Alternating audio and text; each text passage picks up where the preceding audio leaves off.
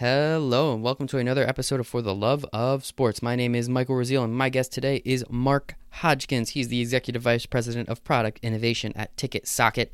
He is the co-host of the Sports Leadership Podcast, and Mark had a really cool time working at Boston College, which then he went to the AAC. He was kind of in the Big East actually for a really long time, and then that switched over to the AAC. It was so interesting getting to hear everything that was going on and how he was a part of it. So I really hope you enjoy this episode with Mark Hodgkins.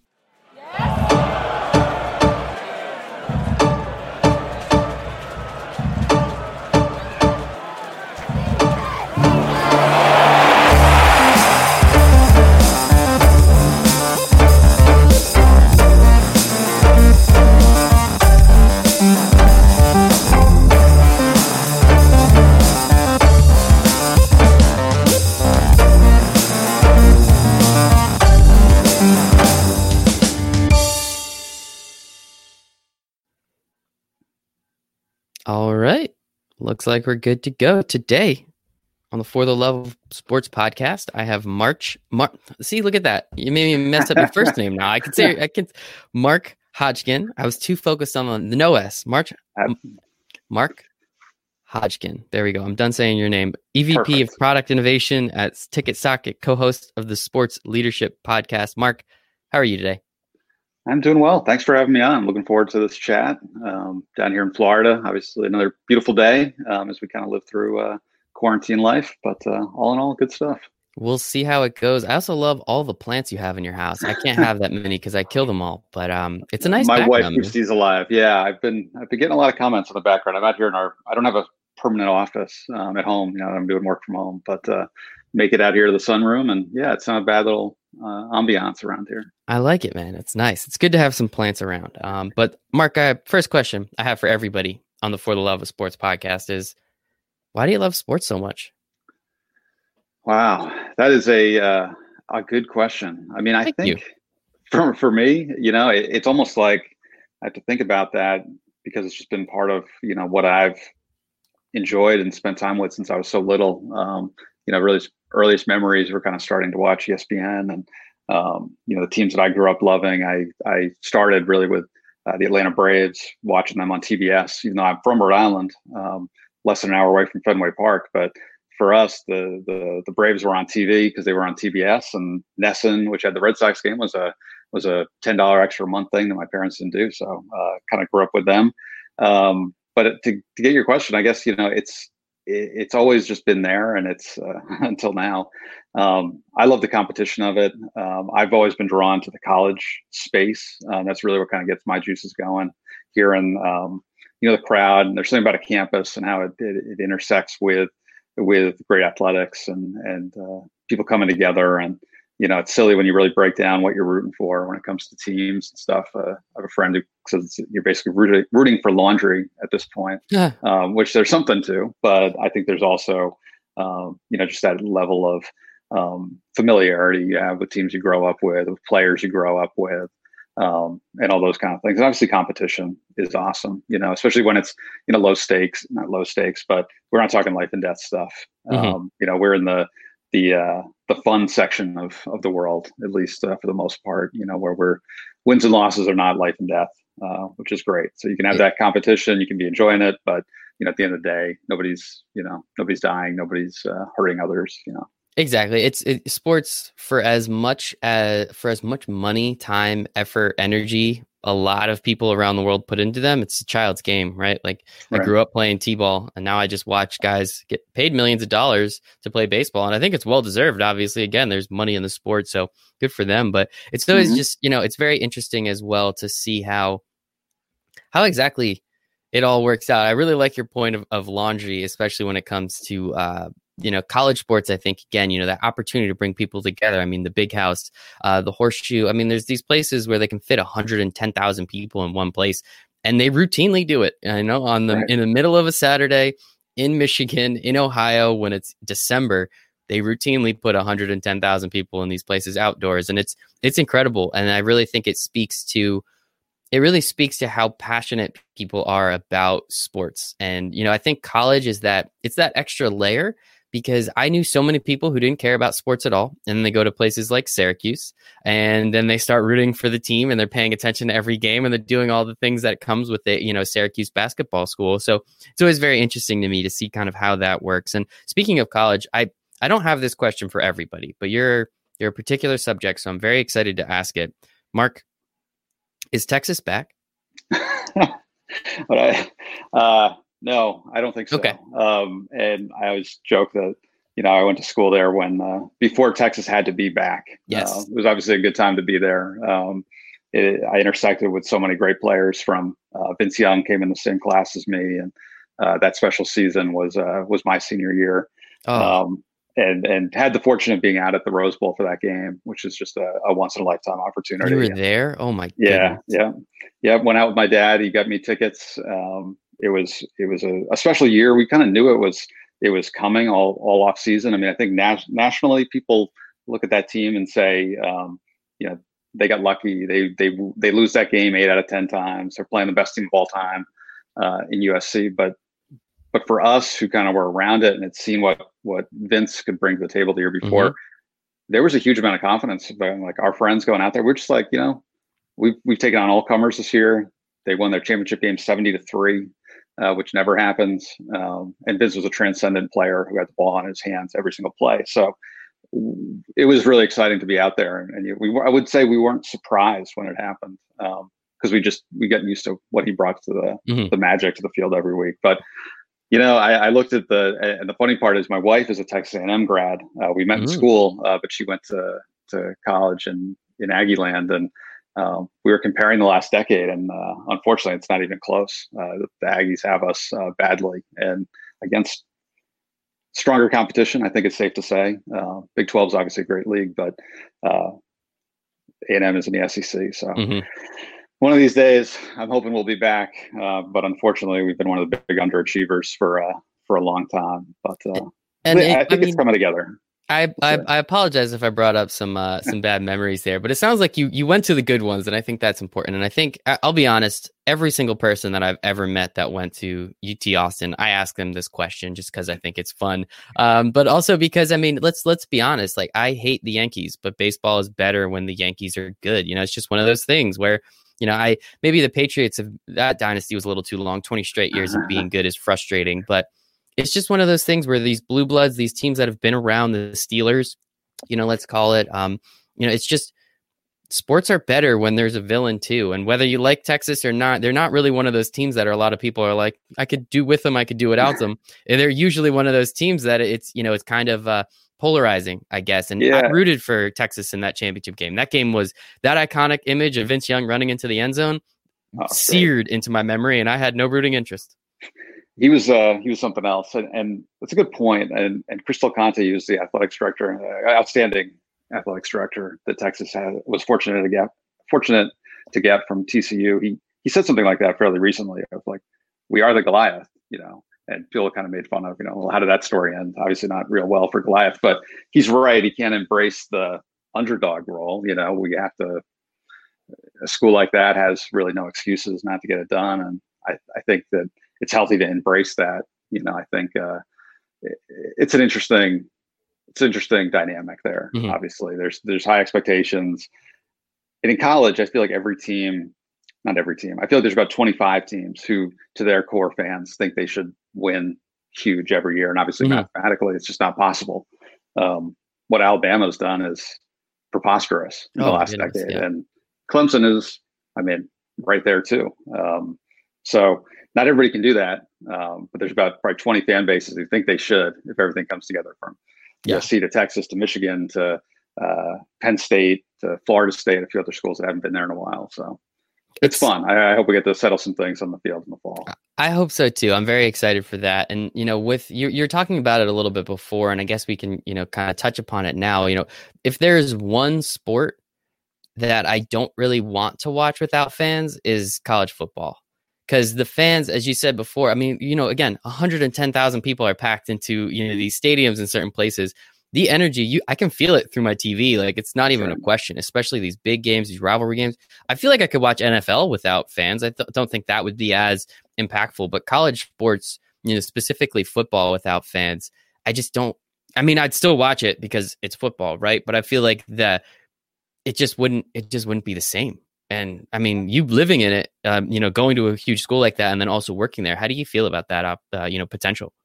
Yeah, I guess I have more perspective on this from the years I spent at the Big East and the American Conference. And we talked about it a lot, even there, that how important it was for schools to have a full house and to build stadiums, frankly, that fit the kind of fan base. When Tulane came into our conference, they came out from having played in the Superdome with like 72,000 seats.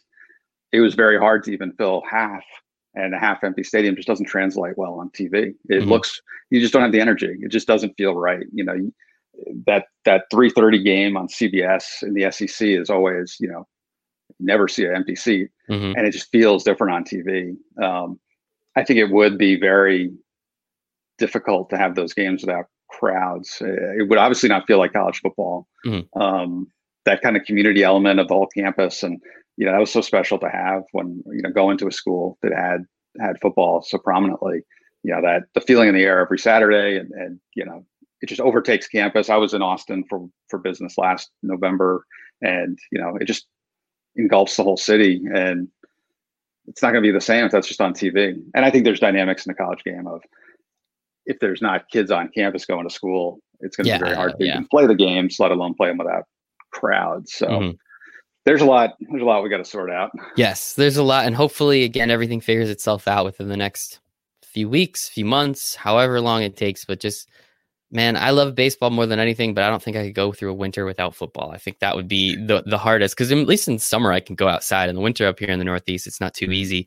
That's quite right. Like it is down in Florida. But let's go back to your story a little bit. So at the same, after Texas, you went to Bryant University. You were getting your master's, and you were also the director of athletic marketing while you're there. How does that work?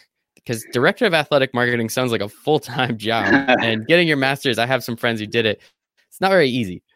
Well, it was a full-time job. It was definitely, I would say the good folks in the athletics department had generous naming conventions for the position. I was a GA, it was director of marketing. So I was responsible for all game day promotions, increasing attendance. So I was a GA. So I had the opportunity to live at Bryant and take classes for free, as long as I would get a basic stipend and then do basically a 9 to 5. Well, 9 to 5s don't exist in college, but college sports, but work full time and then go to class, which was at night to get my MBA. So it was a great opportunity because, one, I never really thought about going back to get my to do grad school. It just wasn't kind of in the thinking. I wanted to work in sports, and had a great opportunity at Bryant. They had a few positions. One was an internship for sports information. That's the one I originally went for. They said, we already have somebody else for that, but we'd like to see you do the marketing, and we'll give you some sports to do SID work for. So I did sports information for the softball team, the swimming team, a few others, and also did the marketing side of things, game day promotions. And then, because we were a small department at that point, a Division II school, we had plenty of opportunities to work in fundraising. We set up a corporate sponsorship program. I was very young, so this wasn't like hardcore negotiating, but signed on Dunkin' Donuts to be a sponsor of us for the first time, and took care of all that. So it was an awesome experience on a few levels. One, because Bryant's a very special school. President Makeley, who just retired, did an unbelievable job taking that from basically a small commuter school that didn't have very high academic standards in the early 90s to a university. They went from college to university. We went from Division II to Division I athletics, and just built a beautiful campus. And the people were amazing. And the senior leadership in the athletics department today is still the same as it was when I left, which is stunning for the space, and especially a school that size. So I had great people around, and I also learned a little bit of everything. You were doing stuff from traveling with the team to really getting to know the coaches, to doing, working the Black and Gold Town, which is our fundraising thing. You just had exposure to every part of the college athletics business.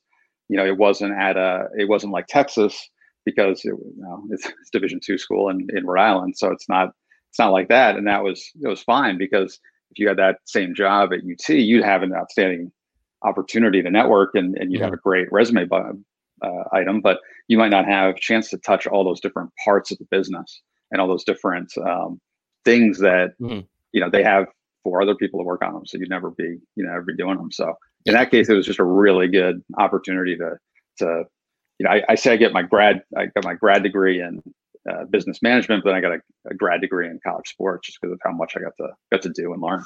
That is awesome, man. And you make a really good point. If you're going to Texas, there's, as you said, somebody else is doing that Dunkin' Donuts deal. Somebody else is doing all these little things. You'll probably be siloed into one place, which makes sense. Again, the size of the operation at Texas is a little different, but just the opportunity to also be at a school that's transitioning. I'm excited to kind of mirror that later on in the conversation when going from the Big East to the AAC and being a part of that as well. So that's very interesting. So all of that, I like the way you put it. You got 2 masters essentially while you were there, which is very important, which then can allow you to go to places like Boston College where you spend some time and then eventually make it to the Big East. So Boston College to the Big East, so you got your Boston College, I guess, is technically like your first full, not to say what you were doing at Bryant wasn't full time, but this is kind of your first foray out of college in the sense that you're not learning anymore. Right. Worded horribly, so I apologize for all of that. No, not at all. I ended up actually going up there before my last semester was over at Bryant. I had an opportunity. I had met Jamie DiLoretto, who was an associate AD for external up at Boston College at a networking event while I was at Bryant. And we just stayed in touch. And at one point he said, we have this new position. It's overseeing bceagles.com. This is back in 2007, 2008. So this is before most schools had like a website guy. So CBS, who ran their website, was going to pay, half this salary, and it was a 1-year position. It was an internship basically. And I would split my time between the communications office and the external office and learn about, from the guys at CBS and figure out the college athletic website stuff. And I made that decision to kind of do that because I knew I did want to eventually get to a bigger kind of pool, or at least try it. So they say, okay, I could spend 2.5 years working at Bryant, or I could do 2 years at Bryant and a year up at Boston College and see where that goes. And I think that was what opened up the door, obviously, to the Big East. At that point, the Big East, BC was a former member. They left the conference, I guess, 5 or 6 years earlier. There were some hard feelings. I was definitely not allowed to wear any of my old BC swag anywhere near anyone at the Big East. But a lot of people had good relationships. Chris Cameron, who was another guy I worked for, called down to John Paquette, who was our head of communications at the Big East. And basically, they were starting the same kind of thing. They had a guy who was running the website, Ben Fairclaw. He was my boss, and he was getting promoted to kind of a more external, big picture role. And they wanted somebody to just do the website. And, at that point, we were cutting up highlights of Big East football games and doing, obviously, the Big East tournament was our big thing of the year. So I would kind of rode that wave of I didn't go to school for technology or websites or designers, or I'm not an engineer. I was just kind of in the right place at the right time to see that there was going to be this new area of college sports where it's focused on digital and new media. So, by the time I left Boston College, Twitter was just kind of becoming a thing. I remember debating it up there, like, is this even worth it? Is this going to be around in a year? It seems so funny now, but that was kind of I took an opportunity to work at BC because of a person that I knew and wanted me to be there. And, then it kind of just perfect timing that the Big East opened up, and it was in my hometown, Providence, Rhode Island. So, the location was amazing for me because, in the college sports space, you don't have a ton of flexibility in geography. It's hard to just say I want to be in one space, especially if it's the Northeast, because it's it's not a college hotbed by any stretch. But BC is a pretty big school, and it was a chance to work in the ACC, and then obviously the Big East was an amazing thing to be a part of, having grown up kind of in the footprint of it. Yeah, and you make a really great point. I mean, obviously there's a bunch of colleges up here, but in terms of college sports, you're really not going to get anything like you would down south. I mean, I went to Rutgers, and I was at Rutgers when they were like top 15 in the nation. So I think there's some people there. It was fun, but other than that, I think I was a part of maybe like 2 games that were close to sold out while I was at Rutgers. So it's nothing crazy. And now obviously we know how great they are at football. So we're crossing our fingers for the next couple of years. But no, you make a really good point in, the geography, but then also the opportunity to learn the digital aspect. Again, this is 2008, 2009 timeframe where Twitter is just coming out. If you look back at some of those really early tweets that people were sending out, it's like Steph Curry is like, hey, I think I'm going to go grab some lunch soon. And now you can kind of see what it's been able to grow into and how it's been able to change over the time, which I think, again, kind of, as I was talking about with Brian, as you were kind of there there has been a transition from university or college to university, Division II, Division I, as you were talking about. This over here with the Big East to the AAC and learning and understanding. I mean, you're going through multiple transitions through this, whether it's, the company that you're working for, technically the, what you're learning and how the internet and digital is working. I mean, how much fun was it to be a part of something like this over the span of, 7 to 8 years to really learn how the internet works? And then by the time you're, leaving in 2016, you're able to really see we'll call it internet, 3.0, I guess, at this point, whatever it's been. Like, what was that transition like? And then or do you want to talk about the transition from the Big East to the AAC first? We got two conversations, so whichever you prefer. And they're kind of intertwined. Look at that. Because, I think everybody understands kind of what drove a lot of that realignment. And it was actually only a few months after I got to the Big East, we added TCU as a member. Most people forget that ever even happened. It was Boise State? When was that? Was about a year or two later. Okay, because I remember when that happened, I was like, "What the hell's going on? This makes no sense." Yeah, it was very strange. So the realignment angle was, they had just gone through this change in the early 2000s that lost Miami and Virginia Tech and BC, and then around 2009 things started bubbling up again. We had a strange layout as a conference. By that point, we had 16 teams, 8 of which played football and 8 of which didn't play football, including Notre Dame, who obviously plays football, but just not in the conference. Mm-hmm. So we had this big, you could kind of say, wobbly organization by that time, where you were realizing with the TV deals that were coming up, and this is what kind of ties into the digital and the changing landscape. But this is all run by television networks and the opportunity to get new TV deals, and these deals that the conferences negotiate were starting to come up, and they realized, one of the ways to expand what you're going to get and get a more lucrative contract might be to rearrange your membership, whether that's adding somebody or, in the case of the early adapters of this who started their own networks like the Big Ten, what they are trying to do is get into the right cable markets. Mm-hmm. That's obviously what got Rutgers into the Big Ten. Maryland obviously represented the DC market, and that came about a little bit later. But for us, it was at that point, and it's really hard to almost go back to this and think about this, but at that point in history, the Big East and the ACC were very close as far as competitively. The Miami and Florida State thing hadn't taken hold in that conference as much as it had. Virginia Tech had done outstanding, but Clemson wasn't anything like what they are now. Florida State was just coming off a time where they might have been like that. But, things started moving around almost immediately, like adding TCU. And then the big shockwave was when Syracuse and Pittsburgh left. And that was probably about a year into my time there. And that was just a stunning, it came out in the middle of the night. I remember not even knowing about it until I guess the office on the next Saturday. We go in to watch the games, and, it had just popped up out of nowhere. And the same night, actually, the founder of the Big East, Dave Gavitt, he was a former Providence athletics director and coach. He passed away the same night, and his son worked with us, was our head of basketball. So it was a disorienting time. And Syracuse was about as big as it gets. Mm-hmm. They'd been there since pretty much the early days, and Pittsburgh had been there since I think '82. Big part of what made the Big East special. And then once that happened, there started to be all sorts of other dominoes and things going on, and that would fill up 2 or 3 podcasts. I gave a guest lecture at UCF recently where I went through it. I had to go back and study up on all the moves and stuff. Mm-hmm. There's so much happening from 2010 to 2013, which is when we made that change. So fast forward to kind of what that was like.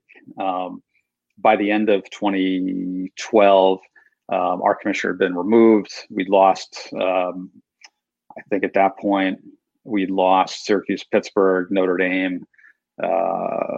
We'd added a few, like you said, Boise State and San Diego State for football.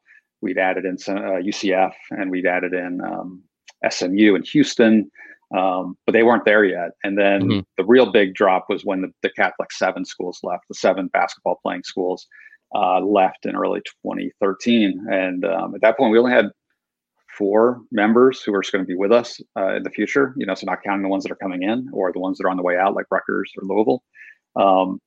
So it was really uneasy for a long time. At that point, when that happened, our existence wasn't guaranteed by any stretch. There's been conferences that have gone out of business. The Southwest Conference, the WAC kind of did. They got at least really, really changed. So at that point, we had to pick up the pieces. One, negotiate a new TV deal because it was up, and we had nobody left, at least nothing similar to what we had before. So we had to kind of pick up the pieces and put together a new conference, which was a huge challenge for Commissioner Oresco and for everybody else on the team to kind of, one, make sure the teams who were coming didn't turn back.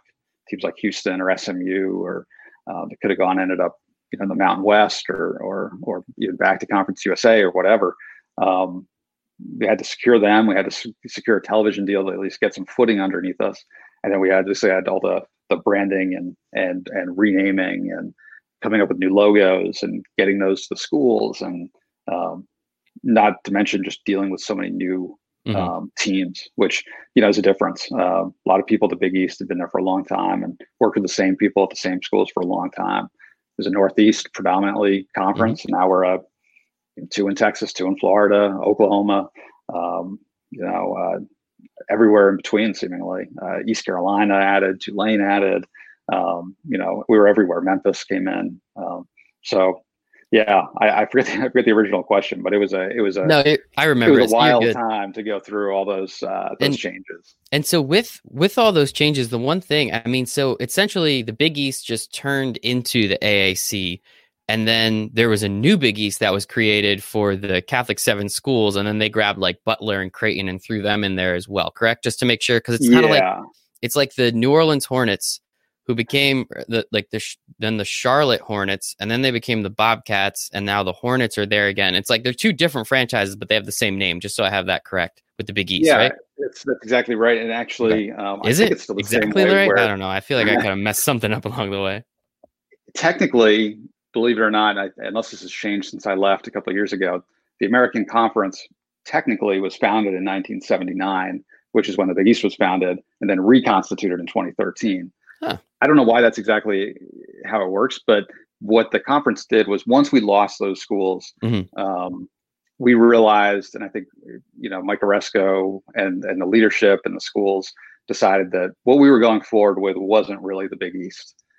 We had the name, we owned it, we had the contract with Madison Square Garden, but I think it was an awareness on our part that let's not try to fool anybody. This isn't the Big East. It's not going to play, and so they sold over the rights to the name, the logo, the history, and the contract with Madison Square Garden to a new group that was headed by those 7 schools, and it was Creighton, Xavier, and Butler.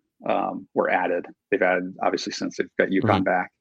So they start up a new league. They were run by, for that first part, I don't think they had their first staff member until middle of that summer. I remember being at NACTA and dealing with the new schools that were coming in, and I did licensing. So they were like, hey, I need approval to get the Big East logo on a Xavier t-shirt that I want to sell day one. And I'm like, well, I work for the Big East, but I don't work for the Big East that you're going to be in.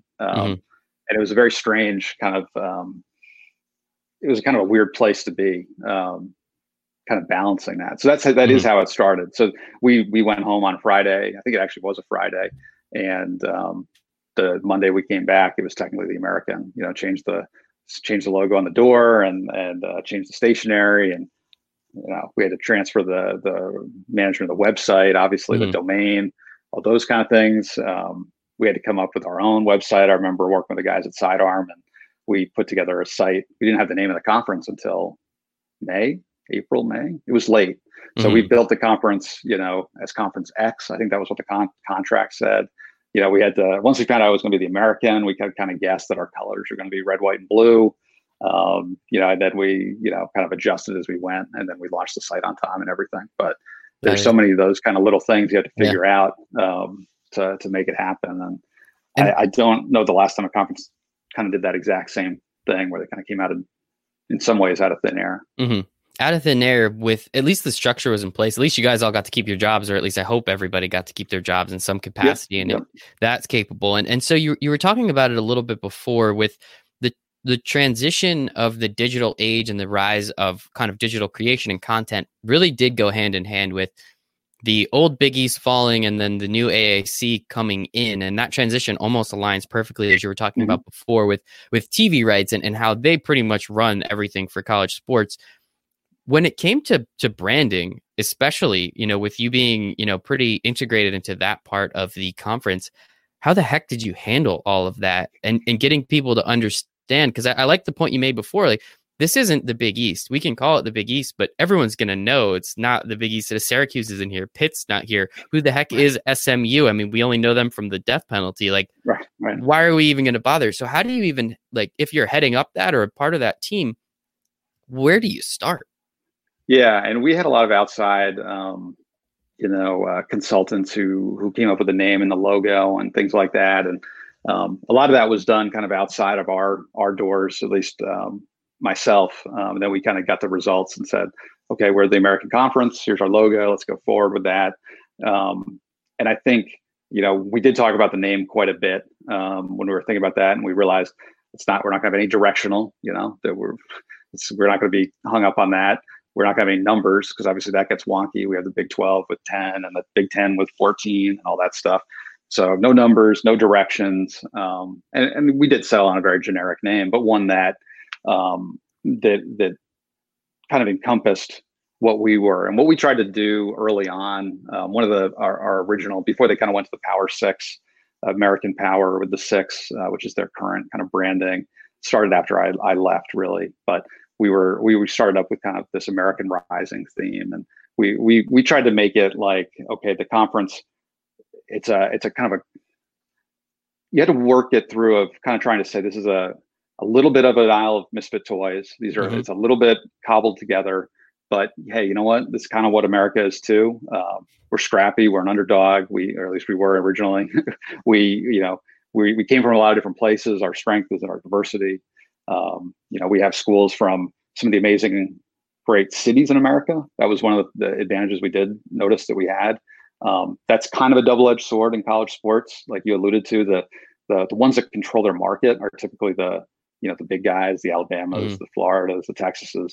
The schools that are in pro markets and big TV markets are great because they have that market to deal with, but they're also usually not the big draw, right? So, team like Houston has done great things, but they're not ahead of the Texans or the Astros or the Rockets in the scheme of things. Probably not ahead of Texas A&M, and that's just kind of the thing we had to deal with. But we did have great American cities: Philadelphia, Houston, Dallas, Orlando, New Brunswick for a second. I was there.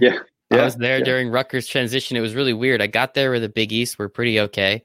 My second year there were the AAC, and then I think the next year, if I'm not mistaken, now they're in the Big Ten. 3 conferences in your time there. It was crazy. It made no sense, and I didn't buy shirts. Like, there was no point in buying a shirt at that point. But it's really interesting. And then I guess from like the digital side, like, how did you take advantage? And I like the idea of great American cities, and that's always going to play very well.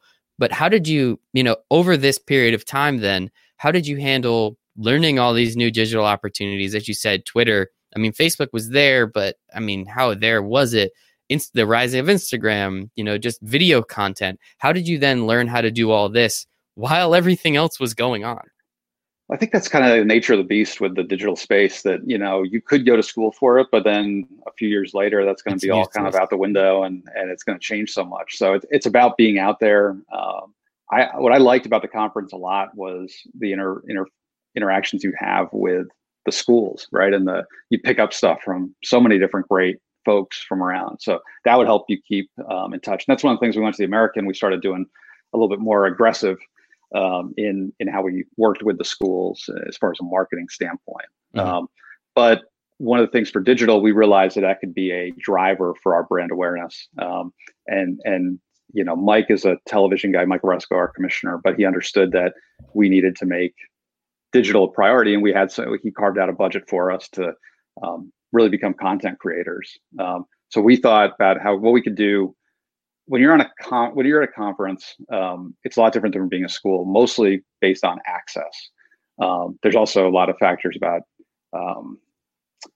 equality, or not equality, but not showing. You don't want to have 10 pieces of content on Houston and 2 on SMU. Mm-hmm. Yeah. And people get very touchy about that. Everything from the PSAs that the videos have to have. So we realized, okay, we're not going to have the access to the campuses, but we can build out a green room studio, and we can build out a command center where we're taping or recording every game, digitizing it, and then what we tried to do was we just tried to experiment. We said, let's see. We used to be putting them on the video highlights on YouTube, and then we said, on Twitter, they're getting a lot more views. Then we ended up, when we had more manpower, we were going to still put them on YouTube because that's a great historical archive. Mm-hmm. And it's just it's the second biggest search engine in the world. So we looked at it as really a way of, we were going to try to spread the brand as far as possible. We started a digital network for live games. One of the dynamics that changed in this time, and really was driven by the conference networks, was these things that are called third tier rights, which are basically the contests that don't get picked up by the major television networks. Mm-hmm. So, volleyball games and softball games and soccer games and things like that. Baseball is big for this, but the conference networks like the SEC and the Big Ten said, we're going to take all that and we're going to put it on our television network. And before that, it was really those third tier rights would go back to the schools, and they could do what they wanted with them. And that's why companies like New Line, who I did eventually work for, would be able to monetize those and build a really great, pay-per-view type model that lasted until, the last couple of years. But for the American one, we decided we weren't going to try to monetize those as well. We thought it was more important for the initial time to make them available and to use it as a branding opportunity. So the other decision we made on this was we were going to hire professionals to produce them. That was a strategic decision because on one hand, you're going to pursue school productions of them getting set up so they can do these at their own, which is what a lot of the schools are doing now. But we wanted to make sure they were top of the line, really well done. And we want to make them free. So we were going to put them on our platform, but not require signups or payments. We thought we could get more exposure, and we could make it more available. And another big thing for this is recruiting. How can you make it easy to see the content for parents and fans and recruits? So we saw just a lot of different digital outlets to build the brand and to develop it. Like you said, the space is changing so much rapidly that you just try to be as flexible as you can. That's why we built the studio the way we did. More like we have a virtual studio. It was a green screen. We invested in putting together great graphics packages, and even things like you can do really good fake desks and podiums and stuff like that are really getting there. And then we worked with companies like LiveView, who did transmission of video feeds over IP lines and cell phone lines. So you could basically take a live video anywhere, whether you're in like a park. And we did these for conference championships like cross country that we'd never been able to do before. So you have to find the right kind of partners who can kind of fit the gaps that you're going to need. And it was just really fun to try to pull those all together and develop them. And we felt like we were making a difference because it was the first introduction anybody had to the conference, and we controlled the message. And how do you feel that went? Because I agree with you, especially with this new conference. If you have all these extra sports, let's call them, extra being anything other than football and basketball, essentially. Right. How much money are they really going to make if you put them, you have to create that TV network. There's so much stuff that you have to do. How in your opinion, from the branding and the digital perspective, and then the impact, how did making all those for free help the conference as a whole, especially in those first few years? Yeah, I think, I don't have a firm, fact that I could say that made it for sure. It made a huge difference. Our numbership, our viewership was solid. What we realized, it was very solid for certain sports. And this was kind of like a learning aspect of our league where baseball was gigantic for our numbers we couldn't even believe how big they were for Houston baseball, East Carolina baseball, UCF baseball. These were like baseball powerhouses, and that and that's a sport that doesn't get a ton of play on traditional television. So that was really big, and I do think it allowed us to take a breath and explain what we were about. I think it was the right decision. I think, you can always look back and say, should we have been investing some of that in getting the schools ready to produce? Obviously, since this has happened, the new TV deal with ESPN requires the schools to produce a lot of content, which is a big, sometimes under discussed aspect of these television contracts. It's not easy to produce a quality broadcast on campus. It's just, some places have amazing student operations. St. John's had one when they were in our league. So a crazy good job. But students are fickle, and it's hard to get the right ones. Then some schools just don't have the academic profile for it, right? Like, it's hard to get schools that have certain kinds of student bodies interested in spending hours manning a camera. They're just, it's not for everybody. And you have to have schools with big communications departments and ones that want to do that. So that's the one thing that I think, sometimes I wonder, should we have done that? Should we have invested in that earlier? But hindsight's 50-50 or 20-20. And I think it did help us get the brand out there and people to understand. Because when you're starting this, it's like, you have to realize, the things move so slow in college. Things are like, fan bases are almost this generation by generation thing. And the example I use is like UCF, down here in Orlando, they do an unbelievably good job, and they're so good on the field, but it takes so long to be kind of like considered a blue blood, or considered, like, all the kids who go to UCF, most of them come from like Gator or Seminole families, and that's where they grew up. And I tell the guys who I know there, like, who are students there, and they work with our office at Ticket Socket, and say, you're probably going to be another generation or two that before that really sets in, of people knowing that. So the first question, I guess, is day one, you have to not take it for granted that people aren't going to know who you are. People aren't going to try telling who was in what league, even some of the bigger conferences. So let alone when you're having a brand new name and a logo nobody's ever seen, it's a lot of work just to get noticed. And I think it did in the grand scheme of things help us get our message out. Yeah, and I mean, it worked in terms of, UCF 2017 national champions, if I'm not mistaken. East Carolina won baseball a few years back. So, again, like, you had some sort of impact, at least bringing these teams together. And that period of time, I remember just being a big sports fan, and specifically a college sports fan when it comes to basketball and football. There was like a 2-year period where I had no idea who was in what league. Like, I knew Duke was in the ACC, and North Carolina was there too. After that, you could pretty much throw a dart at a dartboard and you might have a better chance. Again, like Syracuse being in the ACC, it still is weird, honestly. Like, I just started realizing that Maryland is in the Big Ten. Yeah. Only probably because it wasn't, almost all the other ones had some impact on our league. That one wasn't, but I still think of them sometimes as the ACC, and that's 8 years later, 6 years later, whatever it is. It makes no sense. But again, I'm glad we spent a little bit of time on that part of your career, because again, there's just so much stuff. And as you said, we could probably do another 3 episodes on just kind of what was happening there during that 3-year stretch, but we'll move on. We will move on. So then after leaving the AAC in 2016, New Lion, Mark A. Hodgkin Consulting, got your name right that time. Look at me. And the Sports Leadership Podcast essentially all started right around the same time. I know what it takes to run a podcast, so kudos to you on that one.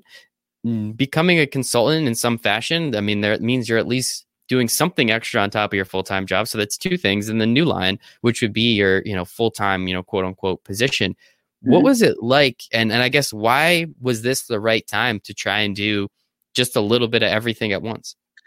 Yeah, some of the thinking about it is the conference track can be a little narrow. It's sometimes hard to translate it to other areas. And I wasn't sure it was going to be something I was going to do the rest of my life. Mm-hmm. And I had an interesting opportunity with New Lion because they were looking for somebody to help them on the technology side who wasn't a technologist. They're like, we want somebody who's been a user of our program, and we want you to come and we'll teach you about technology and we'll teach you about product development and we'll do all those things. So that was a really intriguing opportunity to kind of broaden the horizon. And what I liked about the conference so much was, like I said, working with so many different partners in different schools. Mm-hmm. And that's what you could do at New Lion was, interact with a great stable of schools that we had, from Oklahoma to Clemson to Duke to North Carolina and Nebraska and Big 12. So I was able to do that and kind of share with internally what SIDs and digital guys at schools would be looking for, and then on my side pick up a lot of stuff. And some of the other projects, I had some time between when I left the American and when I joined New Lion. I did a few freelance projects. I've always tried to keep a few projects going on the side to keep myself sharp and stay connected. And the network is just really important. And I've always been intrigued by that. I haven't been afraid to put in a little extra work. And when I went to New Lion, it was a little bit more of a 9-to-5 job than the conferences. I mean, the conference, you have somebody on TV almost every night, and you have something going on everywhere. Because you have 12 or 16 or 10 or how many ever teams we have at any given moment. There's just a lot of those. Saturdays are a full work day. Sunday's kind of a catch-up day. You're working 9-to-5, Monday through Friday as well, and then you're responsible in some form. And I was fortunate to have a staff, so I wasn't watching every single game and cutting highlights of every single game. But there's always something going on. So when I had a little bit more time, I'm like, I've known Kevin DeShazo for a long time. I've respected him. I always had an interest in how people work and how people lead. So I said, I'd love to do some kind of podcast. And he goes, well, I've actually had this concept for it for a while. I'm in if you are. And he's like, I already built the logo. I have a website. I have the SoundCloud account. And he's like, if you are okay cutting it up and doing that, like, let's do it. And so we just kind of did. And we've been doing that for 2 years. Not as consistent maybe as we should have been at all times, but life gets in the way sometimes. But it was a great way to kind of think intentionally about interesting ideas. When you're doing stuff like this, you probably know you learn a lot, you expand your network, you are forced to think critically about items, and if you're going to communicate it, you have to give some thought to it. So I thought it was another kind of good opportunity to do kind of as a side hustle, and it's gone really well.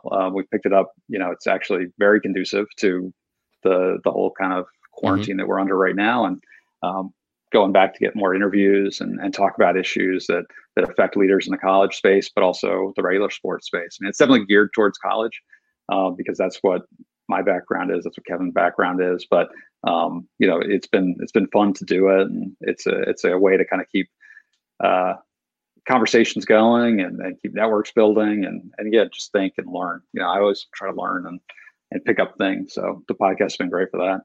I love it, man. And yeah, it's a lot of fun. I get to talk to people like you doing this. I get to talk to people like Riley. So shout out to him and then Amy. And that's how, it's always fun to see how I get connected with somebody in some capacity. And just, I love learning. That's always been something, especially over the last few years. And just, I've been super curious. So that helps too. I just kind of come up with these questions as we're going along. And it's always just a lot of fun. And so I guess, with that, so the link to the podcast will be in the show notes for anybody out there listening. If they want to check that out, very important. Make sure to go subscribe, review, do all the normal podcast stuff. Everybody knows how it works at this point.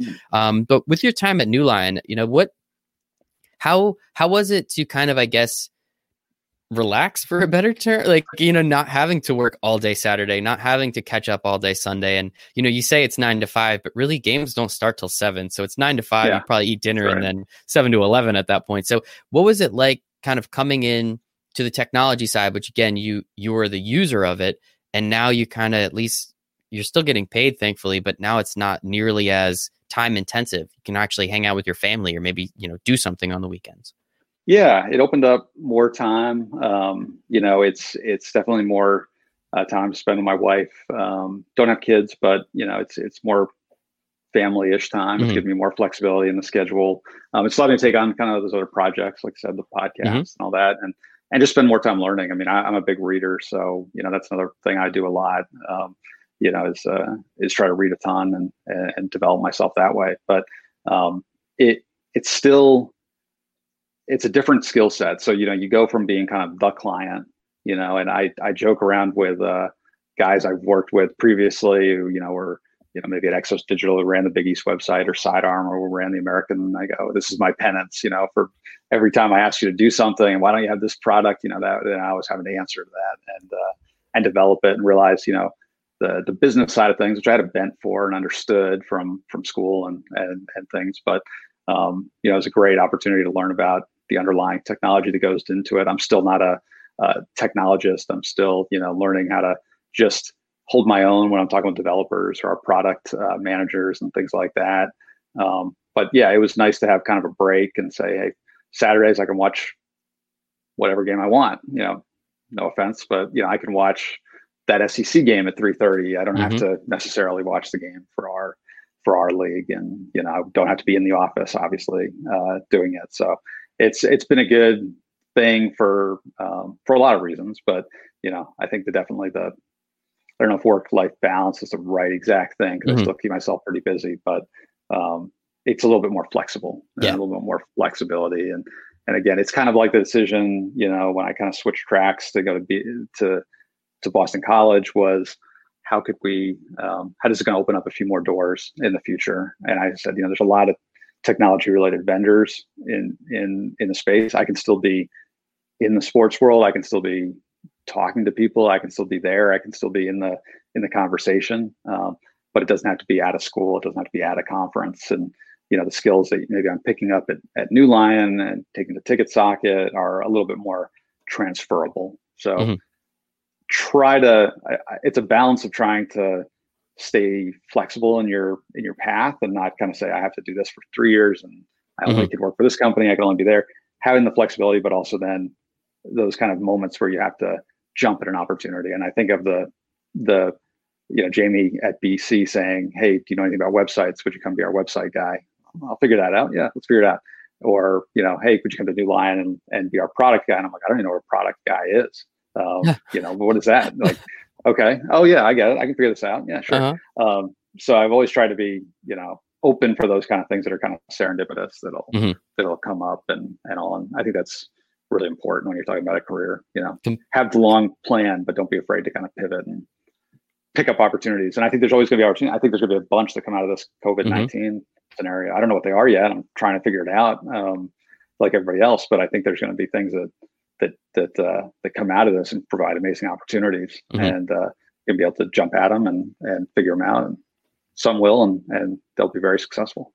And we're rooting for all those people. Hopefully everyone can get back to work sooner rather than later, once everything is finally safe to go. So with that, I'm definitely curious, with the AAC, Big East, Boston College, it was to a small number of colleges, right? I mean, even with the Big East, when it was 16, 16 is not very many when you're considering how many teams you're capable of working with New Line, how many teams you're capable working with Ticket Socket. So what was that aspect of these two jobs like? And we'll get to Ticket Socket, I guess, in a second. Yeah. But like, how much more innovation were you able to see across, the country at that point? How much more innovation and more interesting, opportunities came about? Because now, instead of only working with 5, 6, 10, 12 teams, you're now able to work with so many more, and allow you to think, as you were talking about with the podcast, where you can think more critically about things. You can see the ways people do things in schools and around the country. How much more innovation, guess, came from that, I guess, from a personal and a business level from your part?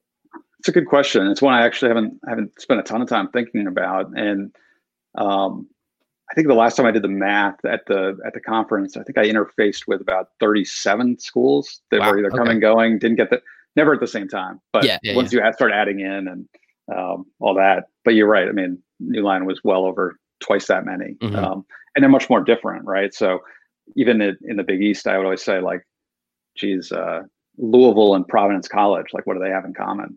Not much as far as the school, the location, the geography, anything, football, non-football.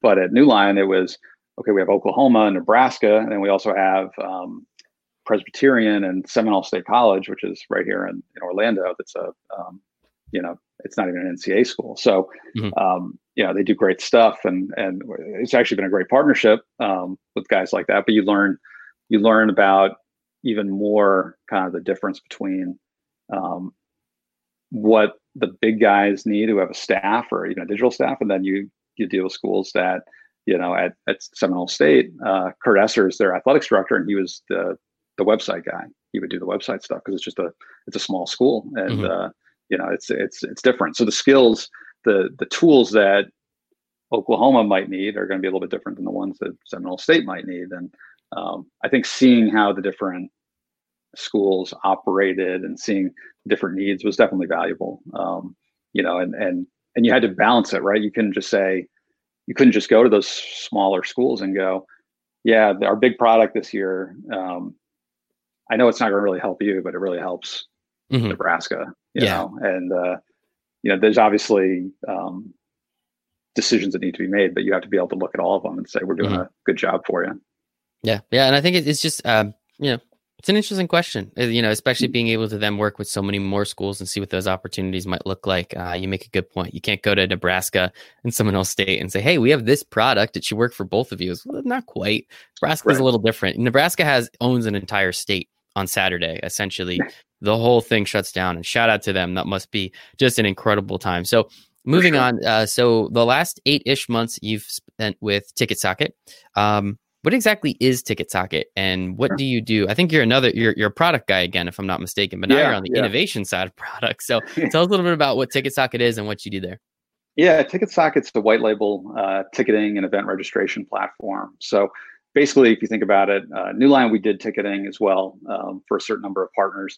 TicketSocket has 2 different product verticals, one for kind of like general admission, race admissions. So, we do obstacle course races and things like that. And then we also have sports clients and attractions clients. And I think our big thing, the one thing that people should know about TicketSocket is it's all based on being white label. So when I mean white label, I mean that if you go to one of our clients and buy tickets from there, you'll really have no idea that you've ever interfaced with the TicketSocket technology. And that was really one of the appealing things that when I was being recruited here, I had a relationship with one of our EVPs, Kill Blake, worked at UCF, and I met him there. And it's funny how the world is small. Now that I live in Orlando, it's just the perfect time to work together. But, the idea of giving this, well, it's not always schools, but it's any client, control of their brand, control of the technology, control their revenue, which has become a really big thing now with, you see how some of the ticketing companies are handling all the refunds and the canceled events and moved events.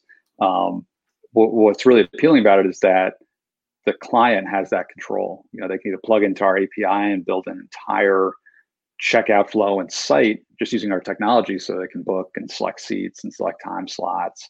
But they control the brand. They control, you're not sending them to an Eventbrite site or a Ticketmaster site or something where, you're losing the data on the fans. You might have access to it in some form, but with our platform, you're owning that and you're controlling it. So, those were things that I say, okay, I know this is a good selling point. I know that people in the market are going to be interested in saying, yeah, I'd like to have control of those things. I'd like to have it look like my brand. I'd like to be able to take that information on our fans, use it intelligently, not have them come back and be marketed a day later for some event that is not one of my events, which is how some of the players work. And there's obviously balances of, having a marketplace to put your events, and the idea of having it be exposed to people who might just stumble upon it and want to use it. The flip side is if you're in that marketplace, somebody might be doing that and then see something that sounds better, and decide to go to a different direction. So that's kind of our premise. We have a variety of different kinds of clients.